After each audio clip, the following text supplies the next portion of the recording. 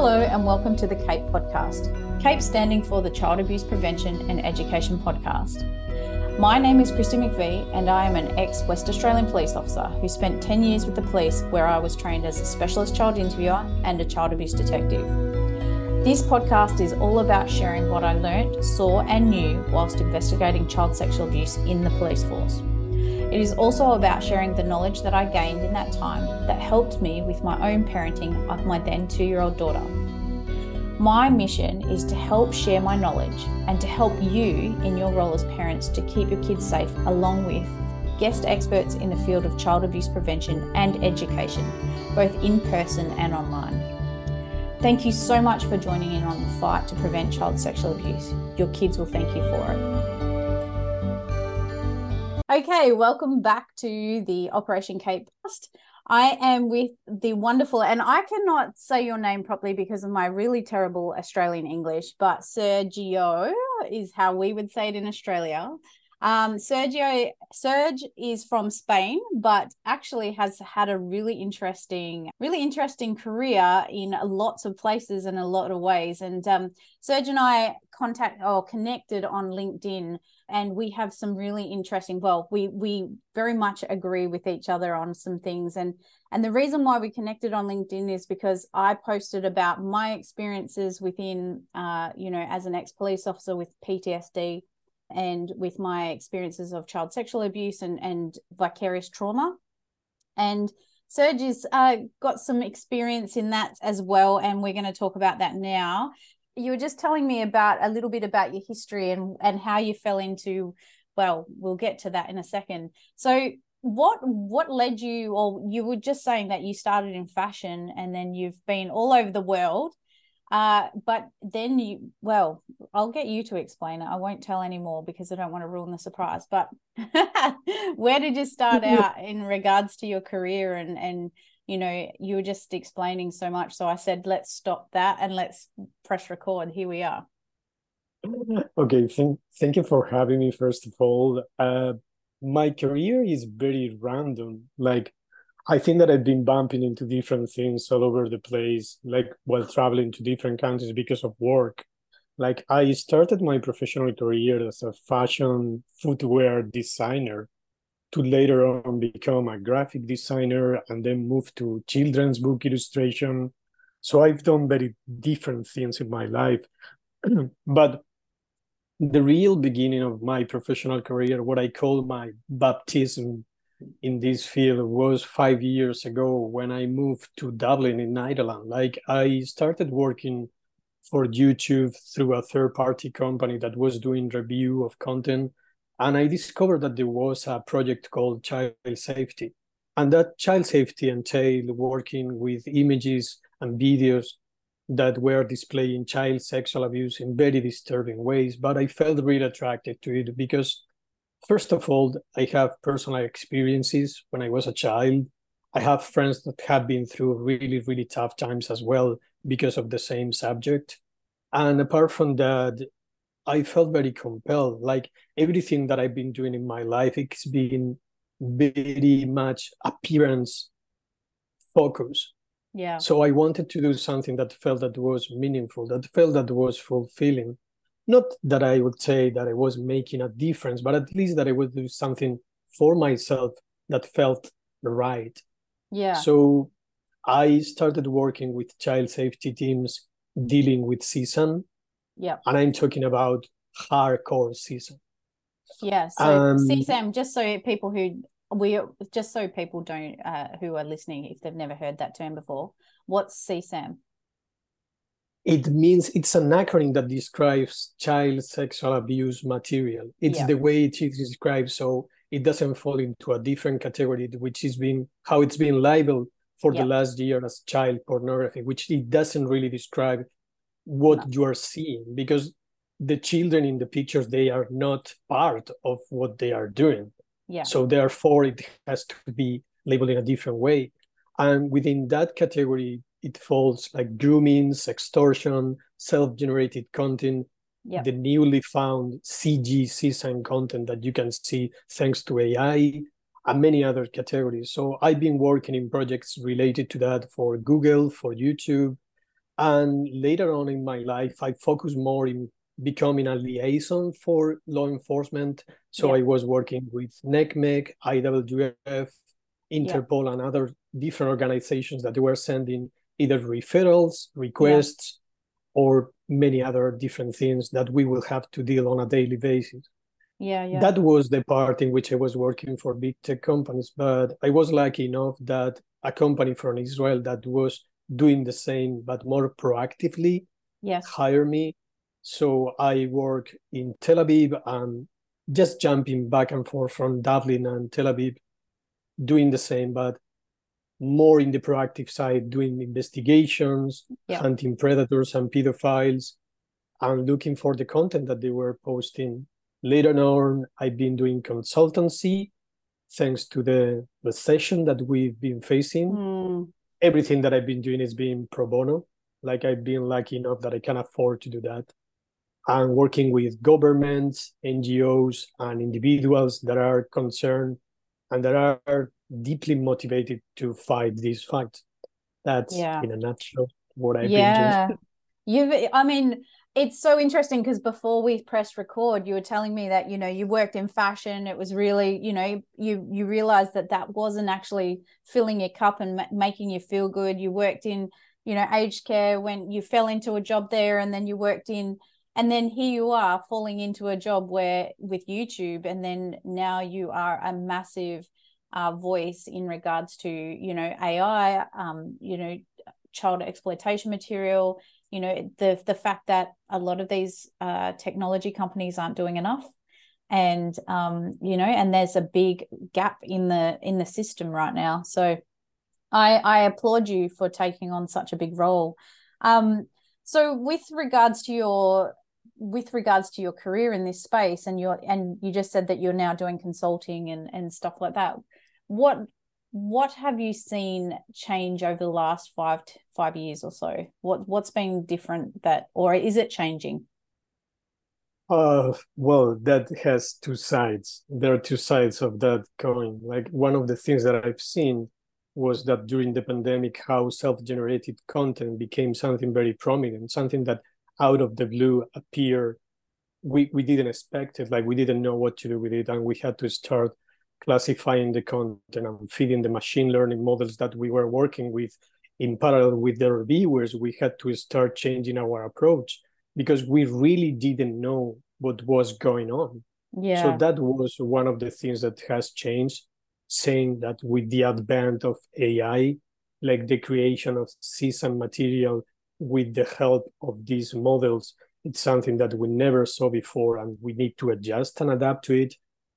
And for me, that's a real threat that not many people are addressing, or if they are addressing it, it's a bit late because this Yeah. is something that has been going on for months. It kind of scares me and baffles me to see that people are like, oh, this is a threat. And you're like, no, it's not. It's been a threat for months. Yeah. Like if you don't know that, it's because you are either not up to date or because you claim to be an expert, but you are not, which is something Yeah. that we should talk in a different conversation. Yeah. But for me, that's one of the things that has changed. Like the other one would be the whole I'm nobody, Christy. Like I've been working in this field for 5 years, and I suppose that that gives me a very different perspective from people that have been working for many more years than me. Yeah. And I've made lots of friends working in law enforcement, in different government agencies, or even from the European Union. Yeah. And what really baffles me is that nobody seems to realize that there's a systemic problem. Yeah. Like if you have big tech companies improving their reporting mechanisms and their software detection systems, so you can report 32 millions of pieces of content to NECMEC, but NECMEC has nothing to do with it because they don't have the ability, the capacity, or the tools to handle that quantity. They rely on law enforcement, but law enforcement is understaffed and completely overwhelmed. So Yeah. the only thing that they can do is to deal with 0.0.1 of that content. Gosh. And I'm not talking even about filtering the content and getting rid of memes or other pieces of content that are completely useless, because I was the one classifying that content and I know what is going on inside the belly of the beast. Yeah. But if that's the whole system and how it's working, that's a catch-22. It Yeah. doesn't work. Yeah. So instead of seeing a decrease in the number of reports, what you see is that every single year that goes by, the number keeps increasing and increasing. Yeah. So it's pretty obvious to me that there's a problem, but Yeah. nobody talks about it. And that's Well, what really concerns me. I agree. And so for the listeners at home who are everyday people who haven't heard some of these terms before, so let's explain some of the terms you use. So self-generated content is, and I talk about this in when I do presentations to community organizations and to parents. So self-generated content, just quickly, what is that? Self-generated content will fall into the category of content that it's created by the user. It's user-generated content, what the platforms call UGC. Like, the problem with that content is that it's content that it's coerced. Like, it's OS, not yeah. content that you freely create. Yeah. Like, there's someone behind the screen that it's grooming you and manipulating you so you can create the content for them. Yeah. So they can receive pleasure from what you create. So And that's that's something. children. That's basically Yeah. children. And what Yeah. I saw in the International Watch Foundation, they do a report every year, and last year's report got released, a couple of months ago. And there was, the children from 7 to 10 and 11 to 13 were and girls were the highest amount of children creating self-generated content. So children creating their own nudes, their own videos, directed by the perpetrator, the predator, and then sending it across, the internet to whoever it is. And these are the things that you were seeing when you were working in these companies with Google and with YouTube. Is that what you're saying?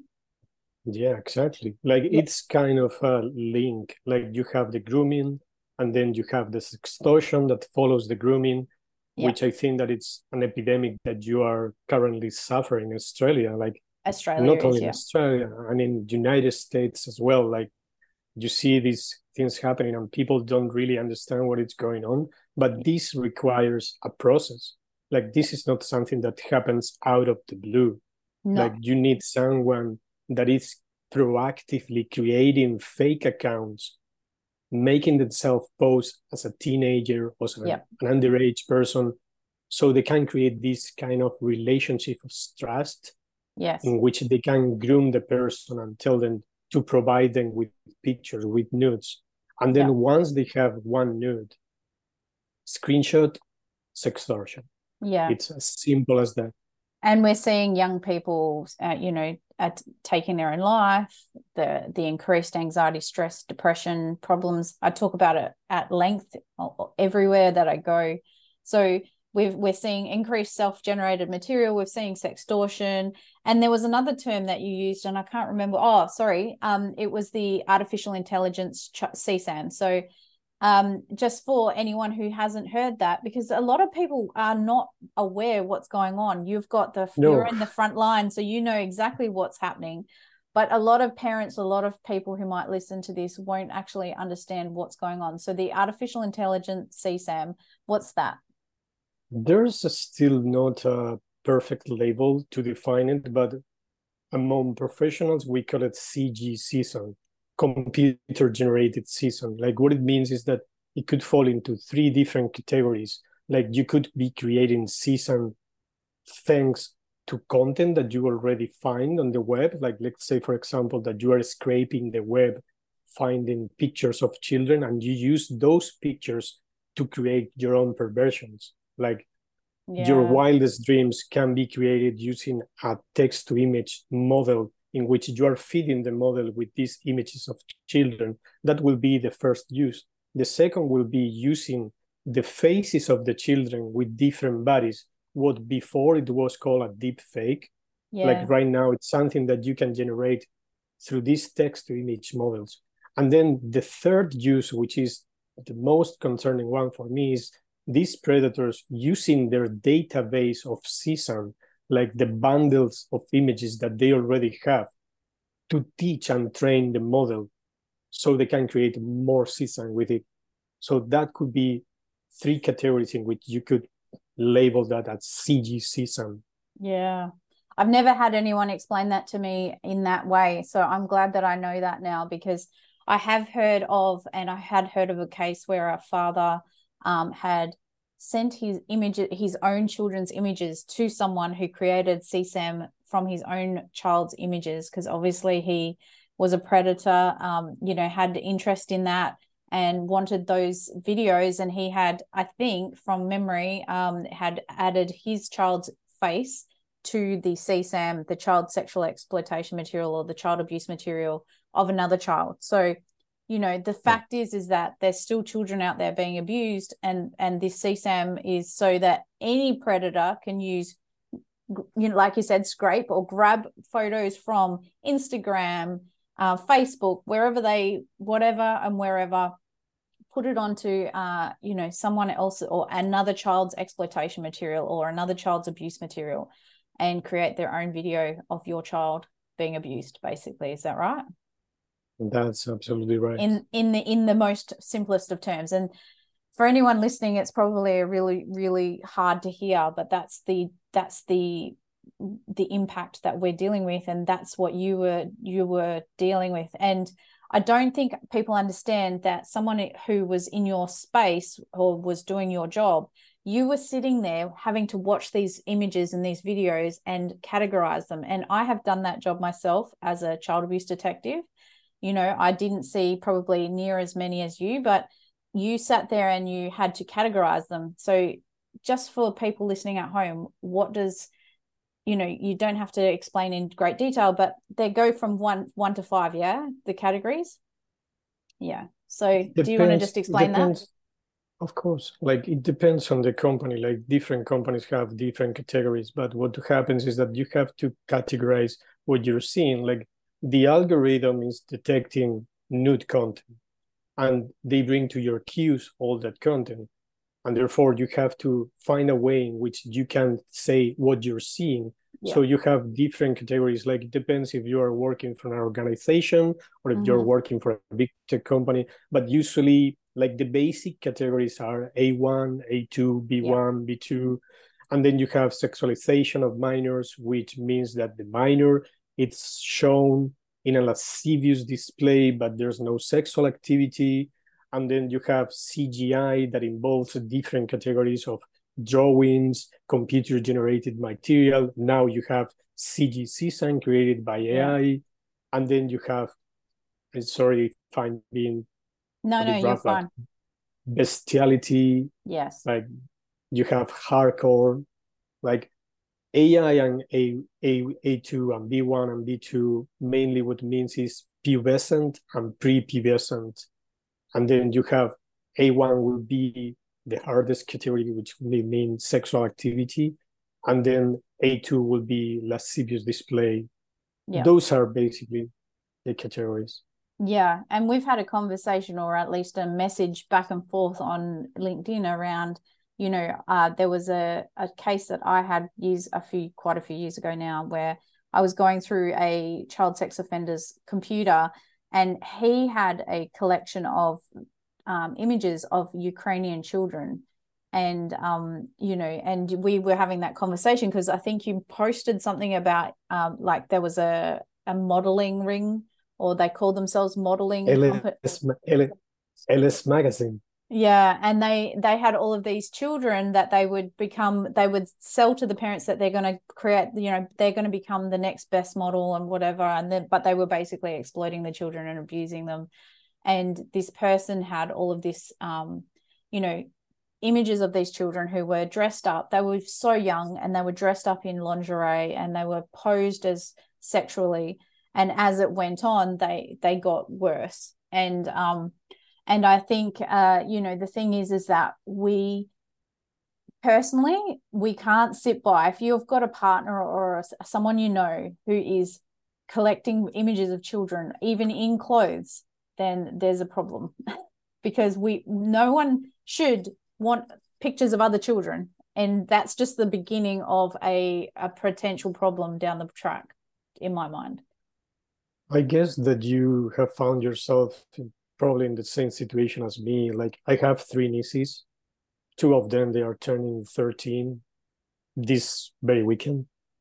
The other one is 6. And I find it really difficult to look at them sometimes. Yeah. Like, after everything that I've seen, everything that I've been watching for years, like millions and millions of pictures and videos of children being abused in the worst possible ways. Like, you don't see children in the same way after that. Like, you're so concerned and so alert about everything that is happening around you. Like, your senses, it's like having a spider sense now. Like, whenever you see something that doesn't feel right, yeah, it's you can't help it. Like, I've been dealing with PTSD for almost 1 year yeah, after I left working for big tech, and it takes a toll. Like, you it may does. think that you are very resilient, but it keeps piling up in the back of your mind. Yeah, And if you are like me, like, I've always been told that I'm a very sensitive person yeah, and very emotional, and I never thought that I would be doing this job, but it's quite the opposite. Like, if you are not that sensitive, you are not that emotional, you yeah, wouldn't be able to empathize and understand what with it's those to put children. yourself in the shoes. Yeah, to put yourself in the shoes of those children with Yeah, their dead eyes while they are receiving that abuse. yeah, So for me, that's how it works. It works in layers of priorities. Like, yeah, it's really bad for me, and I yeah, know that this is not normal. But on the yeah, other hand, it's like, yeah, but I want to do it. Like, I yeah. want to do something about it. Well, the thing is that like you, I can totally relate. When I left the police, it took its toll. It was really hard. Every time I closed my eyes, I saw that. Every time I went, I would be fine for a day or maybe a couple of days, and then it would hit me and I would get a shot. I would be hiding in my bathroom. There was one particular incident with my PTSD where I had a flashback, and all of a sudden, I like when I was in the corner of my bathroom, huddled with the lights off, crying because I couldn't cope. And PTSD is a brain injury. Like, I'm 3.5 years past, so I I I'm telling you now, it does get better. But 3.5 years later, when and doing this work, this prevention work, this awareness work, sharing what we know has made it easier. I don't know if it will, and it does for everyone else, but being on the other side and saying, this is what's going on, wake up, let's help, let's prevent this, not let's keep doing this. Like, I think that's what has made my job easier in this space. Is it's made it easier to cope and deal with what I saw and what I was trying to do in the police. But mate, like, I can only imagine what you've seen, and I know what you've seen, so I know, I applaud you for it, just hanging out there for 5 years and doing that. But the problem we're seeing is that the AI that they create, Google, Facebook, whoever, Meta, whatever, it's not adequate enough, is it? And then you have to get a human involved, and the humans are the ones who are, 5 years is a long Yeah, time. that's the other thing that really annoys me. It's like, we are relying so much in AI detection tools, and we are getting rid of all our trust and safety teams, the ones that aren't dealing with child sexual exploitation. Like, I've seen this trend happening for the last couple of years Yeah. when AI has been being implemented little by little. Um, I have plenty of friends that are still working for these companies, and Mm. they tell me that are completely understaffed and overwhelmed. Like, they don't have the means or the capacity to deal with the problem. And that's what really worries me. It's like, we are relying on AI when you know that if you don't work in parallel with human reviewers or analysts or investigators or law enforcement, if you are not working with all of them, you won't be able to see the whole picture.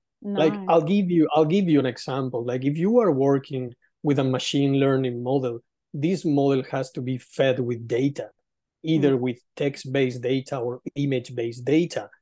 But in order to feed with current data, with up-to-date data, that model, you need to have humans that are able to detect all the nuances. Yeah. Because if you are trying to detect keywords in order to find the content or the accounts, those keywords, they change. Like they are like a snake, they change their skin every so often. And if you think that you have a fixated set of keywords that is going to help you to detect the content, you are completely wrong. And that's one of the mistakes that these companies are making. Like, unless you have that human capability, you won't be able to find that content. And I don't see that happening. It's quite the opposite. Like, we are going in reverse instead of going forward. I agree. I mean, I started working in police in 2010, and it was the start of social media. It's the start of all of this stuff. I know that this stuff, the dark web and what's been going on in the background has been going on for much longer. But, as a social media has developed so much in the last 13 years that the fact that we haven't increased the amount of resources available for this stuff is absurd. And this is why I have people say to me, and young people, especially sextortion victims, they're like, I have reported it, but nothing's happened. I have reported it, but nothing's happened. People are coming back and forth going, well, I've reported it, but nothing's happened. Because unless and this is what I tell them, and you might be able to correct me, unless it gets reported a certain amount of times, a human's not going to even look at it. It's all AI until it's, hits a certain number or level. And then an analyst has to look at it. But that's why you have to get everyone else to come in and actually report the problem, the issue along with you. Otherwise, no one's going to see it. Is that right? And apart from that, there's no alignment. Like, I'll try to explain myself. Like, if you are working for a social media company, and I won't name names, like any social media company, if you're working for them, you have a set of guidelines. Yeah. Like, you need policies in order to act within the platform, like in order to flag content, report content, or receive reported content and then review the content. You need to meet certain threshold. But if it doesn't meet the threshold, it will go unreported. Nobody will even see it. And it depends on the guidelines that big tech company is putting on the table. So if you are law enforcement, you have a set of guidelines. If you're a big tech company, you have a set of guidelines. And if they don't align, you have nothing. And they don't align. because these companies are like their own countries. Yes. Like, they follow their own rules. They don't have any rules that match it. Why would I report something that doesn't follow within my guidelines? I'm not going to report to law enforcement. I'm not going to report to Interpol or to NECMEC. And NECMEC is not going to report, therefore, to law enforcement in that county or in that place, like, because it didn't meet the guidelines. So if you are trying to report, and this is something that I bump into many, many times, like a teenager is found a case in which their ex-boyfriend is posting pictures of them in a case of revenge porn, what it's called revenge porn. But intimate image abuse. Yeah, exactly. So, and they are asking you, they are completely desperate. Like, they don't know what to do. And they reach out to you anonymously and they tell you, listen, this is my Google Drive. Someone is taking my pictures. They are posting it on this side. This is me. I don't know what to do. It's destroying my life, my family's life. And it doesn't meet the threshold. And you cannot do anything. It's bloody heartbreaking. You see the suffering on the other side of the screen and you really want to do something, but you can't. Because you are not allowed to do it. So what do you do? Like, that's the conundrum that you are facing on a daily basis. And then it's a question of time. It's a question of KPIs. Like, you have to meet the delivery. You have to please the client and the stakeholders. So at the end of the day, it's not about the user. No. And that's, It's I not can't about even. protecting people. It's about just hitting your KPI, hitting your threshold. And, you know, in the Window police, it's the same. dressing, Yeah. window dressing. Yeah. That's all Oh, about. And that what really bothers me, because I didn't get into this field for that. no. Like you were mentioning before, one of the things that really brings me joy is the fact that I can explain in detail when I'm posting on LinkedIn. I can explain in detail what it's really going on and how it really works from behind the curtains. And I Yeah. hope that that will bring some awareness. Yeah. That's all I can do. At this point in time, that's all we can do right now is keep pulling back the curtain and showing people what's really going on. Because from a law enforcement side, it is really hard to help families and children and young people when something like that happens. There is literally little to no there's very little legislation, there's very little things that they can do if that person who's exploiting them is on the other side of the world or in another country or in another state, as in Australia. It's okay if it's someone who lives locally in our current country, but if it's someone over the other side of the world, it's literally like, sorry, can't do anything. And some of these sex daughters and some of these people who are exploiting children are trying to ruin people's lives. They are that vindictive and nasty. They're they're just, they're posting a child who has been exploited, has been coerced, has been manipulated into providing exploitation material or self-generated material. This person is going to upload it onto the dark web and sell it. They're going to give it to someone else. They're going to put it into Pornhub. They're going to do something with it that could potentially, really be damaging to a child's life or to a young person's life. I mean, I will never deny that there are people that are really concerned and they are doing something about it. Like Team Argos in Australia, it's absolutely fantastic. Yeah, Like it they is. work internationally, they have collaboration approaches. There are still people that are fighting and they are They doing are. something. I will never say, "Oh no, we are doomed." Like No. I know professionals that they really put all their effort, all Yeah. their sweat and blood in doing this.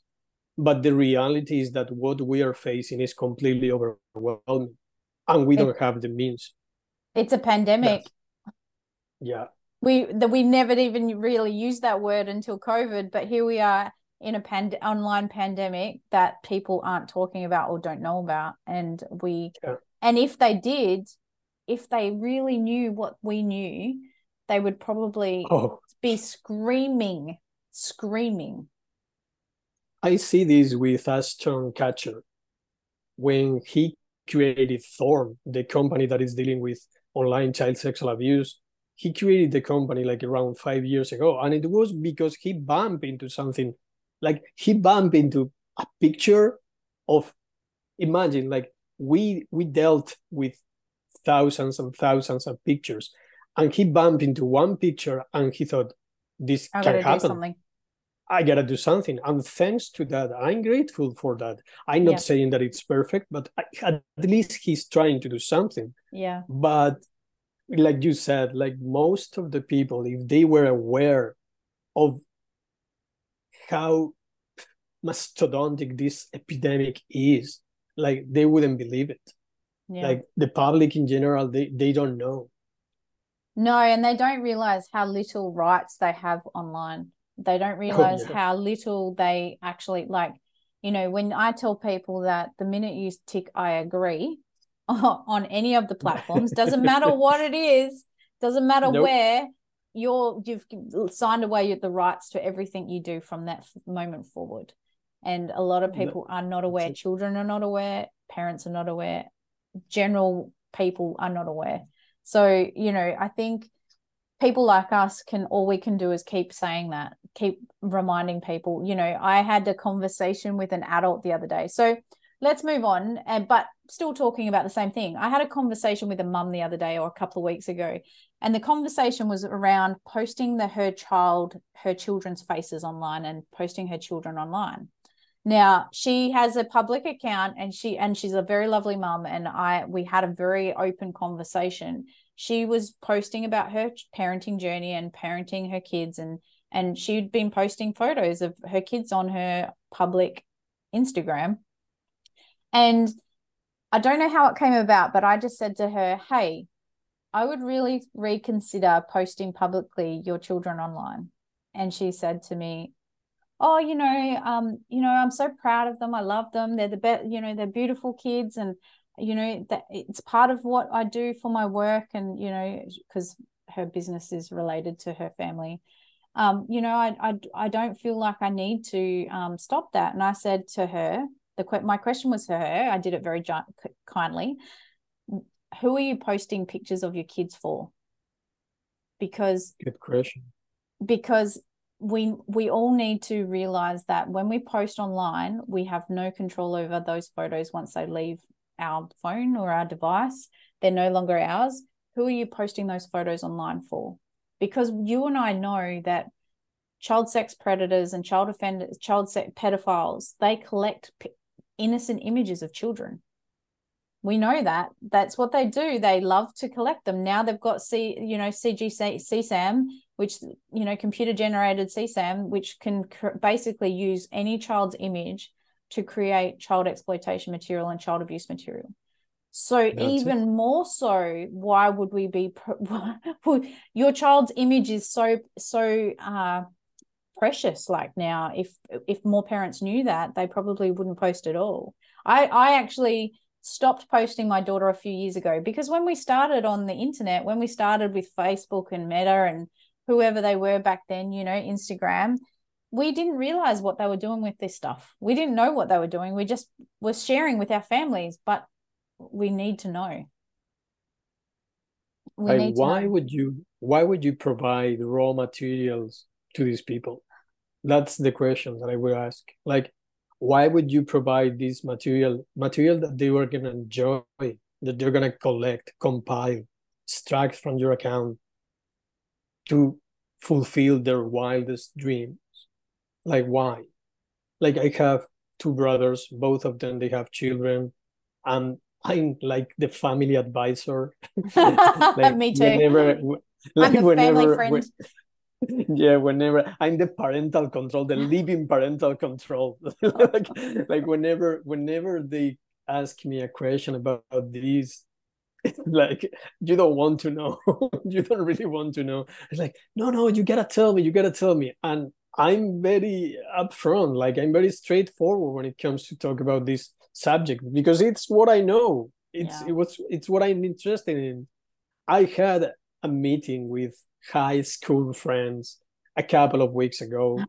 I'm probably the only one I'm probably the only one that doesn't have any children. And of course, they all have children, and they wanted to ask me, and they wanted to know. And I'm like, you don't even imagine, you don't have the mental capability to imagine what is going on out there.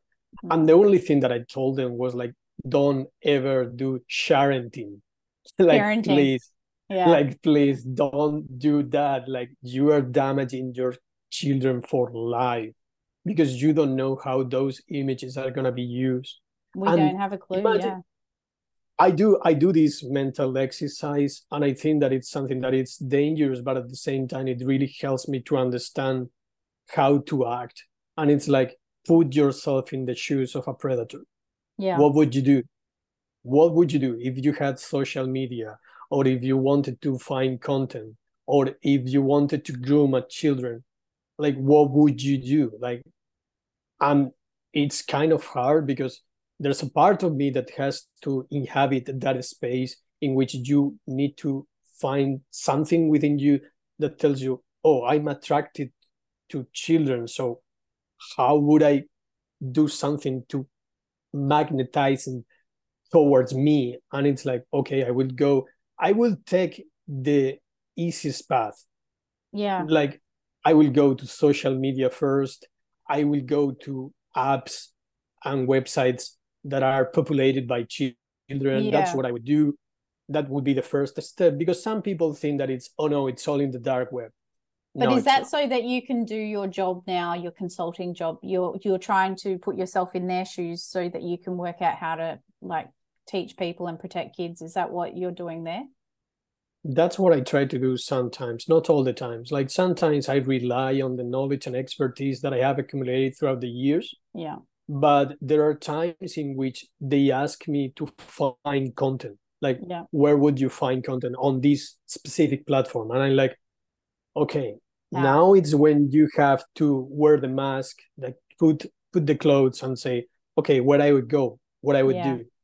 It's no And different that, to what a police officer or a no, online online officer, like they have to do the same thing where they have to put themselves in the shoes of a predator and they have to go, okay, where do they go? Where do they hang out? What are they doing? What are they, how are they infiltrating, children? How are they, because what parents don't understand, well, it's not all parents, some parents are amazing, amazingly protective and understand this stuff, but what the general parent doesn't understand is that these people, they don't care about your children at all. They don't care about you. They don't care that your child hasn't, if will have a future in the future. They are just thinking about their own self-pleasure, their own freaking agenda, and they're going to go wherever your children are. They're going to do whatever they need to do. And one thing I always tell parents or people is that if you can abuse proof your child, if you can teach them all of the tools of what people do in these spaces, or what to watch out for, then your child is, almost abuse proof, or like, not abuse proof, but, like they can't be groomed if they know what to watch out for, if they know what these people do, and the groomers are going to go to the next kid, the one that doesn't know. So, yeah, I understand what you're saying about how you have to like put on this mask and become this person, because that's what we had to do as detectives. That's what we have to do as, online operatives have to do. They have to go and find these people. And that's what you were doing, basically. that's kind of it. But some people don't really understand that part of the job. Like they think that that's crazy. And it's like, crazy is not doing anything. That's what it's crazy. Crazy, yeah. So, It's no different to me. I'm a why person. I want to know the why behind everything. So when I was sitting across a table from a child sex offender, I would ask why. Why have you done this? Why have you done that? Why did you, I wanted to understand them so that I could, it would make more sense for me. It sounds like you're a bit like that. because you need to know what is going through their minds. Yeah. Like, unless you understand the root cause of what is happening, you won't be able to see a holistic picture of everything. Like that's what it matters for me. Like, it's not only about understanding what is happening from a reactive point of view.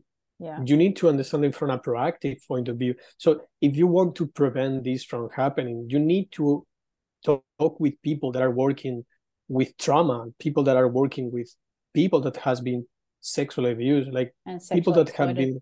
been one of the things that I've noticed, and this is something that I've noticed thanks to friends that have been abused, it's like we don't have a voice in this field. Mm, We are not asked what we would do, yeah. like to prevent this from happening, or what would you do to implement changes on the platforms, like. And I'm like, you're absolutely right. And it really humbled me. It was like, yeah, I'm here trying to do my thing, even if I'm doing it pro bono. Like, it doesn't really matter. Like, I haven't been through that pain, and I Yeah. don't know what it is to be exposed online with your pictures and being re-victimized over and over and over again.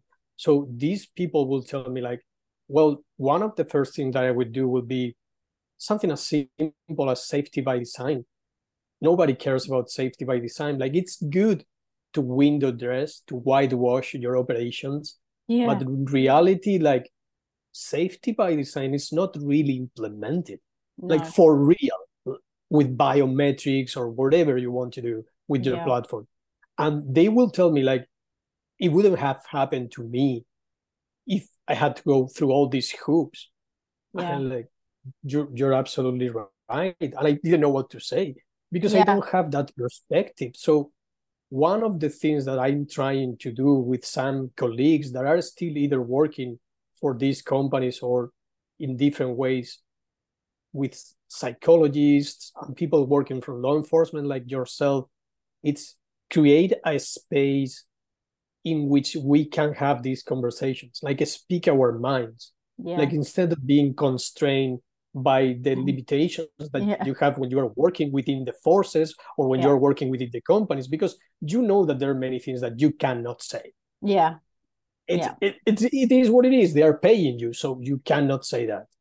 But if you are not limited by those boundaries and you have a space in which you can exchange ideas and knowledge for real, not the cross collaboration knowledge that we talk so much in all these spaces and conferences.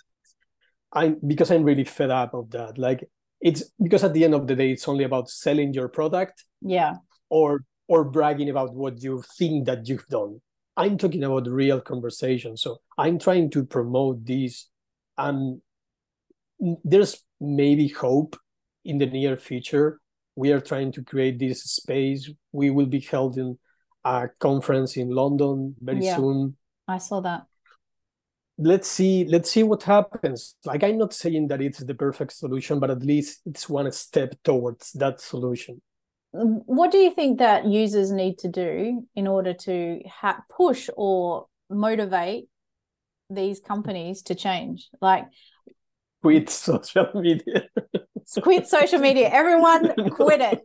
No more social media. Look, I agree with you. Like the safety by design thing. I know our e-safety commissioner in Australia has put a lot of pressure on the social media companies about safety by design. I think there's not enough you don't have to have enough identification in order to get a social media account, which is another issue, because our young people can just sign up, pretend to be whatever age they are, and next thing they've got an account. That's a problem. There's one of the other things that's happening in Australia is age verification. Eventually it'll come into age verification for pornography sites, because at the moment anyone can get onto pornography sites in Australia, and I'm sure it's the same everywhere.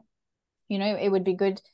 We need to hold people accountable, because our kids aren't safe online. They're not safe. No. There's no safety in place for them. There's no safety net. There's nothing going to catch them. There's nothing going to fix it for them. There's no way, but from what you're saying, there's really no one who's going to help them if they get caught in that rabbit trap or that trap. Maybe if they're lucky, they will be one of the lucky. If they're one of the lucky ones that get chosen and their request is reviewed, but it's not what usually happens.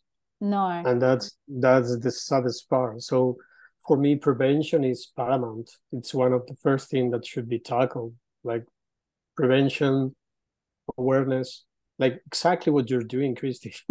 Like, I'm not gonna lie, like that's what we have to do, because we've been working on the trenches. Like, we know what it is. So that's all we can bring to the table. Yeah. Like, so far, like for me, the most fulfilling part is just receiving emails or messages telling me like, thank you for bringing this awareness to the table, because nobody tells about like small things, like small symbols that the pedophiles are using, things like that, keywords that they're using, or sites that they're visiting in order to get all their information.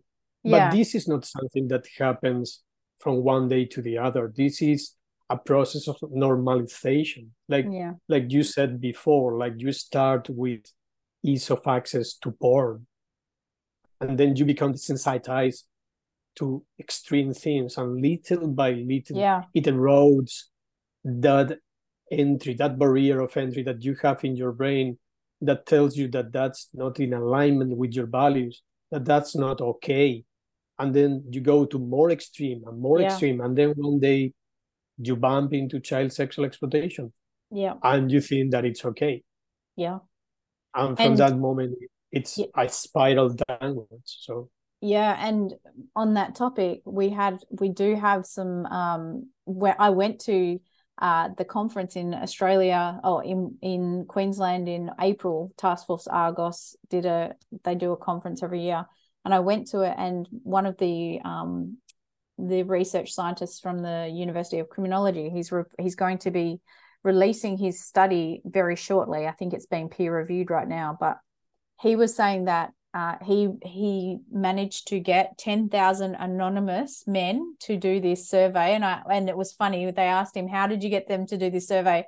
And he paid them. So he did this survey where 10,000 men basically were surveyed over their attraction to children, and the research on that is phenomenal in that it gave us such a good indication on how this starts. And one of the things that was the key indicator was pornography usage, paid pornography usage. They will pay for it. Bestiality, extreme porn. So anything that is beyond what normal pornography is there such a thing as normal pornography? I don't know. But those were the key indicators of spiraling down into child exploitation and child abuse. So it was, once this research paper comes out, it will be really worthwhile looking at. But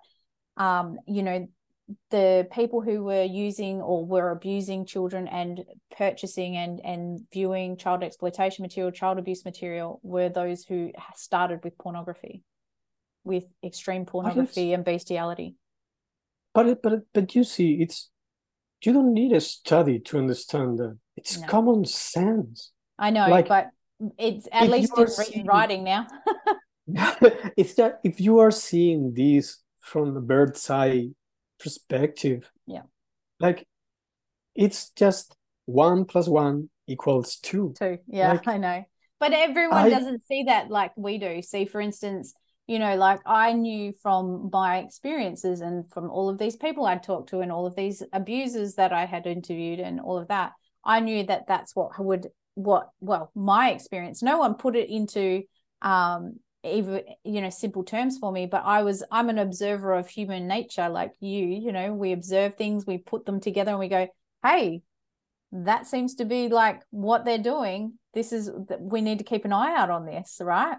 And that's how I got into this space. I was like, why is no one talking about this stuff? Why is no one like bringing this stuff to the attention? Because I can see that this is what happens, but we had a very not lucky, but we had obviously a bird's eye view. We could see what was going on and we could put it all together. But yeah, to us, that's normal. Like we can see that that's what that led to. But everyday people, they make excuses for other people's behavior and they don't pull it up. I posted very recently an article on LinkedIn talking about the childification of porn.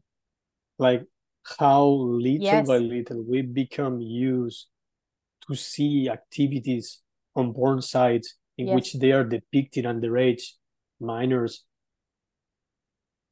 And I've seen this happening for years, and it's something that you don't even realize. It's so surreptitious how it works. Like little by little, it's eroding that barrier that you have in your mind. And I've seen it. And when I talk about this, like some people feel that it resonates with them. It's like, yeah, you're right.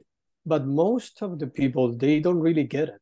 It's like, I don't know what you mean, because they become so used to it that now it's like, yeah, exactly. I mean, you have anime, you have manga, which is something that has been populating the minds of all the people for 20-something years, since it started like creeping out in Western communities, like in Western countries. Like we didn't have that before, but in Japanese culture, it's completely normalized to see mangas or anime of adults abusing children. And that makes them think, because you could see in the laws that they have in that country, you can see that it's like, well, it's part of the culture. Yeah, right. But it's not. That's not a normal behavior. Yeah. But you see how that's creeping out in our societies as well. And I'm not saying this like I don't want to be like better or bad news, like, oh my God, this is gonna destroy our Western society. I don't want to sound Yeah. catastrophic or apocalyptic, but it's something that it's been happening for years, and now you can see that it's been filtered out to porn as well. Yes. You have all these preteen, teen sex, like all these labels that they are using. And Yeah. yeah, I know that the excuse that they are using is like, yeah, but they are not real teens. And it's like, oh, really? I know. I know that they're not real teens, but what you're doing is normalize that behavior. Yeah. Like you And not you only you that, make you make it. not only the teen stuff, like there's a lot of that, but that incestuous stuff, like stepmom and son, and all of this stuff, it's just normalizing the abuse of children, really. Yeah. And then you have the other side, that it's that most of these platforms, they host content that it's real abuse, Real like abuse. Yeah, we minor know that. abuse. We know that of Pornhub, and we know that there's lots of lawsuits around this stuff. There's lawsuits where they've asked, and again, there's a project in Canada, I think it's called what's it called? Where they're basically the abuse of three women. It must be the Jane Doe project, I think it's called. And the abuse of three children. They had, that their child abuse material that was done to them was uploaded onto places like Pornhub and stuff like that. And they and I can't remember the statistics. You'd have to look it up. Someone will have to go and look it up if you're really interested. But basically, these three women have been studied, their child abuse material of them when they were children. They were now adults, and they are tracking how many times these videos and these movies have been downloaded and uploaded and all of this stuff. So these three women are part of this project, and one of the things that it's like in the tens of millions and billions of times that these child abuse material movies that are over 10-15 years old have been uploaded and downloaded and shared, and they're tracking these three women's videos with their consent. They're part of this project, and it's just, this is what we're talking about. It's not just the consumption of child abuse material online. Some people justify their use of it as, oh, well, I'm not hurting children, but there is a child that has been hurt, and there is children who will continue to be hurt whilst people are consuming this material. And that's what I want people to stop and think about, and that's what I challenge people on. There is no safe usage of this material. There is no safe usage of child abuse material or the depiction of child abuse material. Yeah. So yeah, using this excuse of the observer, it's like if you were walking down the street and you saw someone that is being assaulted or robbed, and you were like, well, yeah, but I'm not doing any harm, like I'm just watching. yeah, Like for me it's that's a kind good of way to put it. amounts to the same. It's like, so you wouldn't do anything. Like, I'm not saying You that wouldn't you help the should be a, child. like I'm not saying that you should be a hero, like, because that's other side of the question. Like people Yeah, that think that in call that they will be heroes, and then in reality, and I'm take it. saying this as an army veteran as well, like people think that we all think that we are heroes, and then when we are facing a real situation, it's like, you're not a hero, you're a human being, Yeah, and you will be a coward sometimes, you will be a hero sometimes, yeah, and sometimes you will be nothing, yeah, absolutely nothing. So it's a reality that we have to face. But at least in a hypothetical scenario in which we are facing this conundrum and we are seeing ourselves like, okay, I'm not doing any harm if I'm watching these videos. You are doing harm to that victim. Like that person is seeing themselves being victimized over and over and over because you are consenting to see these videos or these yeah, pictures.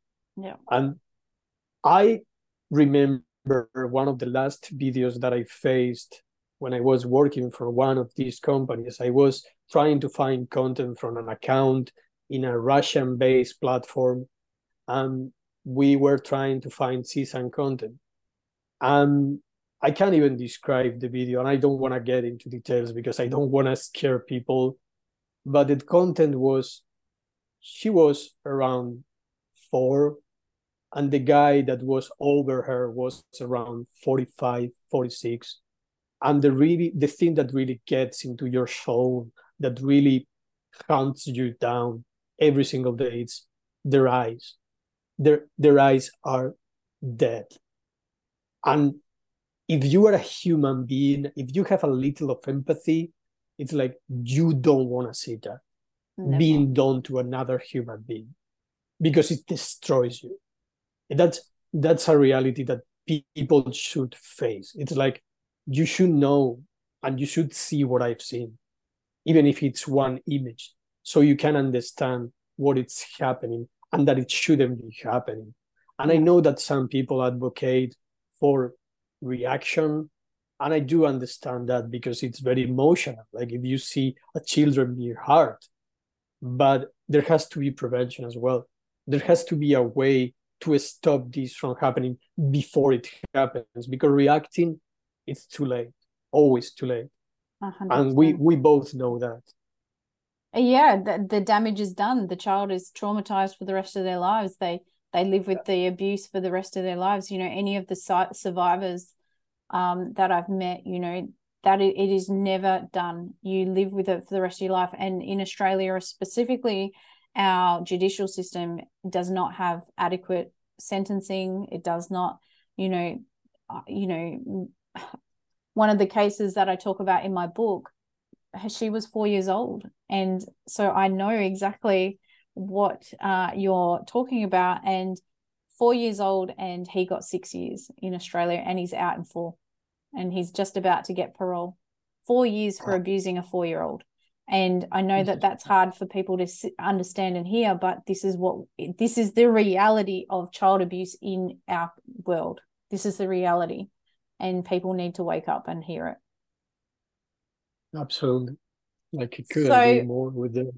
So I think the main thing I would want, I mean, we've had a really deep and probably depressing topic, discussion for some people. For us, this is a reality. This is what we do every day. This is what we face every day. And we get up every day and I feel hope in my heart, because I know that we are trying to prevent this from happening. And that is where I put my attention. I put my attention on prevention and awareness, because that is where I know that we can make a difference. We can make a difference by giving survivors a voice and helping them heal with it by doing what we're doing and giving them somewhere to go. So my last question for you is, if I say in my book, and what kept me writing my book, so I wrote my book, like it took 2 years, because I was dealing with PTSD in the whole time whilst I was writing it. So it took a long time, healing whilst I was writing, and it was a good thing to do. But one of the things that I kept thinking is, if parents knew what I knew, they would do things differently. And I know that we've talked a lot about a lot of things. So what's one thing that you want parents to know, that would make them do things differently? Communication. Keep an open communication channel with your children. Talk to them. Be their friend. Be their parent. That's the most important and basic thing that they can do. Like, I have deep conversations with my nieces. Yeah. Since they were 10, 11, 12. Since Like they could whenever they understand have, this stuff. they know better than you. Yeah. They know way much better than you. And when you tell them, listen, this is what's going on, you should be careful, you should be checking this and that. And if someone sends you a direct message and they want to get in touch with you and you don't know their age, you don't know anything about them, be very careful. Tell me or tell your father. They prefer to tell me, of course, because Yeah. I'm not as scary as their parents, but Having a safe, well, what you're saying is having a safe adult, someone that you can talk about this stuff with, who isn't going to judge them, who's just going to listen and offer, good advice, is probably the safest way for kids, for teens, because we all stuff up, right? We all have moments of, like, where we do stupid things. It's unfortunately now our teens are doing it online, where it lasts forever. Yeah, just an ear, a compassionate ear. That's all they need. Yeah. I think That's gonna prevent a like lot. so many things from happening down the road. Yeah. I think a lot of people in our space say the same thing, like, just cultivate an open, honest, loving relationship with your kids, listen to them, be ready, because we all make mistakes. It just, when I was growing up, and I don't know about you, Serge, but when I was growing up, we didn't have phones that recorded everything we did, all the stupid stuff we did. No, no, we didn't. So we were the lucky ones, but our kids aren't so lucky. But I've got a teenage daughter, and she's known about this stuff since she was 10, 11, 12. That there is dangerous people out there, that there is online predators, that they do prey on kids, and they will ask you for things, and just giving them that information, it's not scaring them, it's preparing them, because that's the world they live in. Would you agree? Yeah, they need to be prepared. That's priority number one. Yeah, I really thank you. And, from the bottom of my heart, I think that you've done an amazing job. And yes, you're doing pro bono work, but I can see somewhere someone is going to snaffle you up, or you're going to end up, creating your own company or something where you can, do this work and, and survive, because this world's not cheap. But thank you so much. Now, Serge, if people wanted to reach out to you, where are you mainly? We know each other on LinkedIn. Is that where you're mostly sharing stuff these days? Not mostly. That's the only one place in which I'm present. This is something that comes from my investigative days. Like, I don't have any social media to not be exposed, so nobody can track me down. But I'm mostly on LinkedIn. Like, if someone wants to find me, I'm there. They can reach out to me there. Are you okay if I put your LinkedIn details in the show notes? Of course. Bullfighter. And I mean, look, I don't think people understand just how much like, people don't understand just how, obviously you're like me, you've done your work, you've paid your time. Even if it was 5 years, it was probably like 50 in the trenches. So it was. Please listen to everything that Sergio said, and realize that we share all of this information because we care about your kids, and we don't want to see them in this situation. Well, thank you again. And I will. It's been a pleasure. Thank you for the conversation. Real pleasure. You take care. Thank you for listening to this podcast episode. Education empowers children and empowers parents, and education prevents abuse. That is why I'm here, and that is why you are here. So thank you. If you want any further information or support, follow me on social media, either under Christy McVie or Cape AU social media accounts. I'll put the links in the show notes. You can also purchase a signed copy of my book, Operation Kid Safe, via the website at www.cape-au.com. Also on my website is a free ebook titled 10 Tips to Keep Your Kids Safe from Abuse, and self-paced courses for parents to help you in your journey of child abuse prevention. Don't forget to join our free Facebook group called Operation Kid Safe Parenting Group. Please see the show notes for any extra information, links and help should you be looking for extra support. Thank you once again for giving a shit about preventing child sexual abuse. See you next time.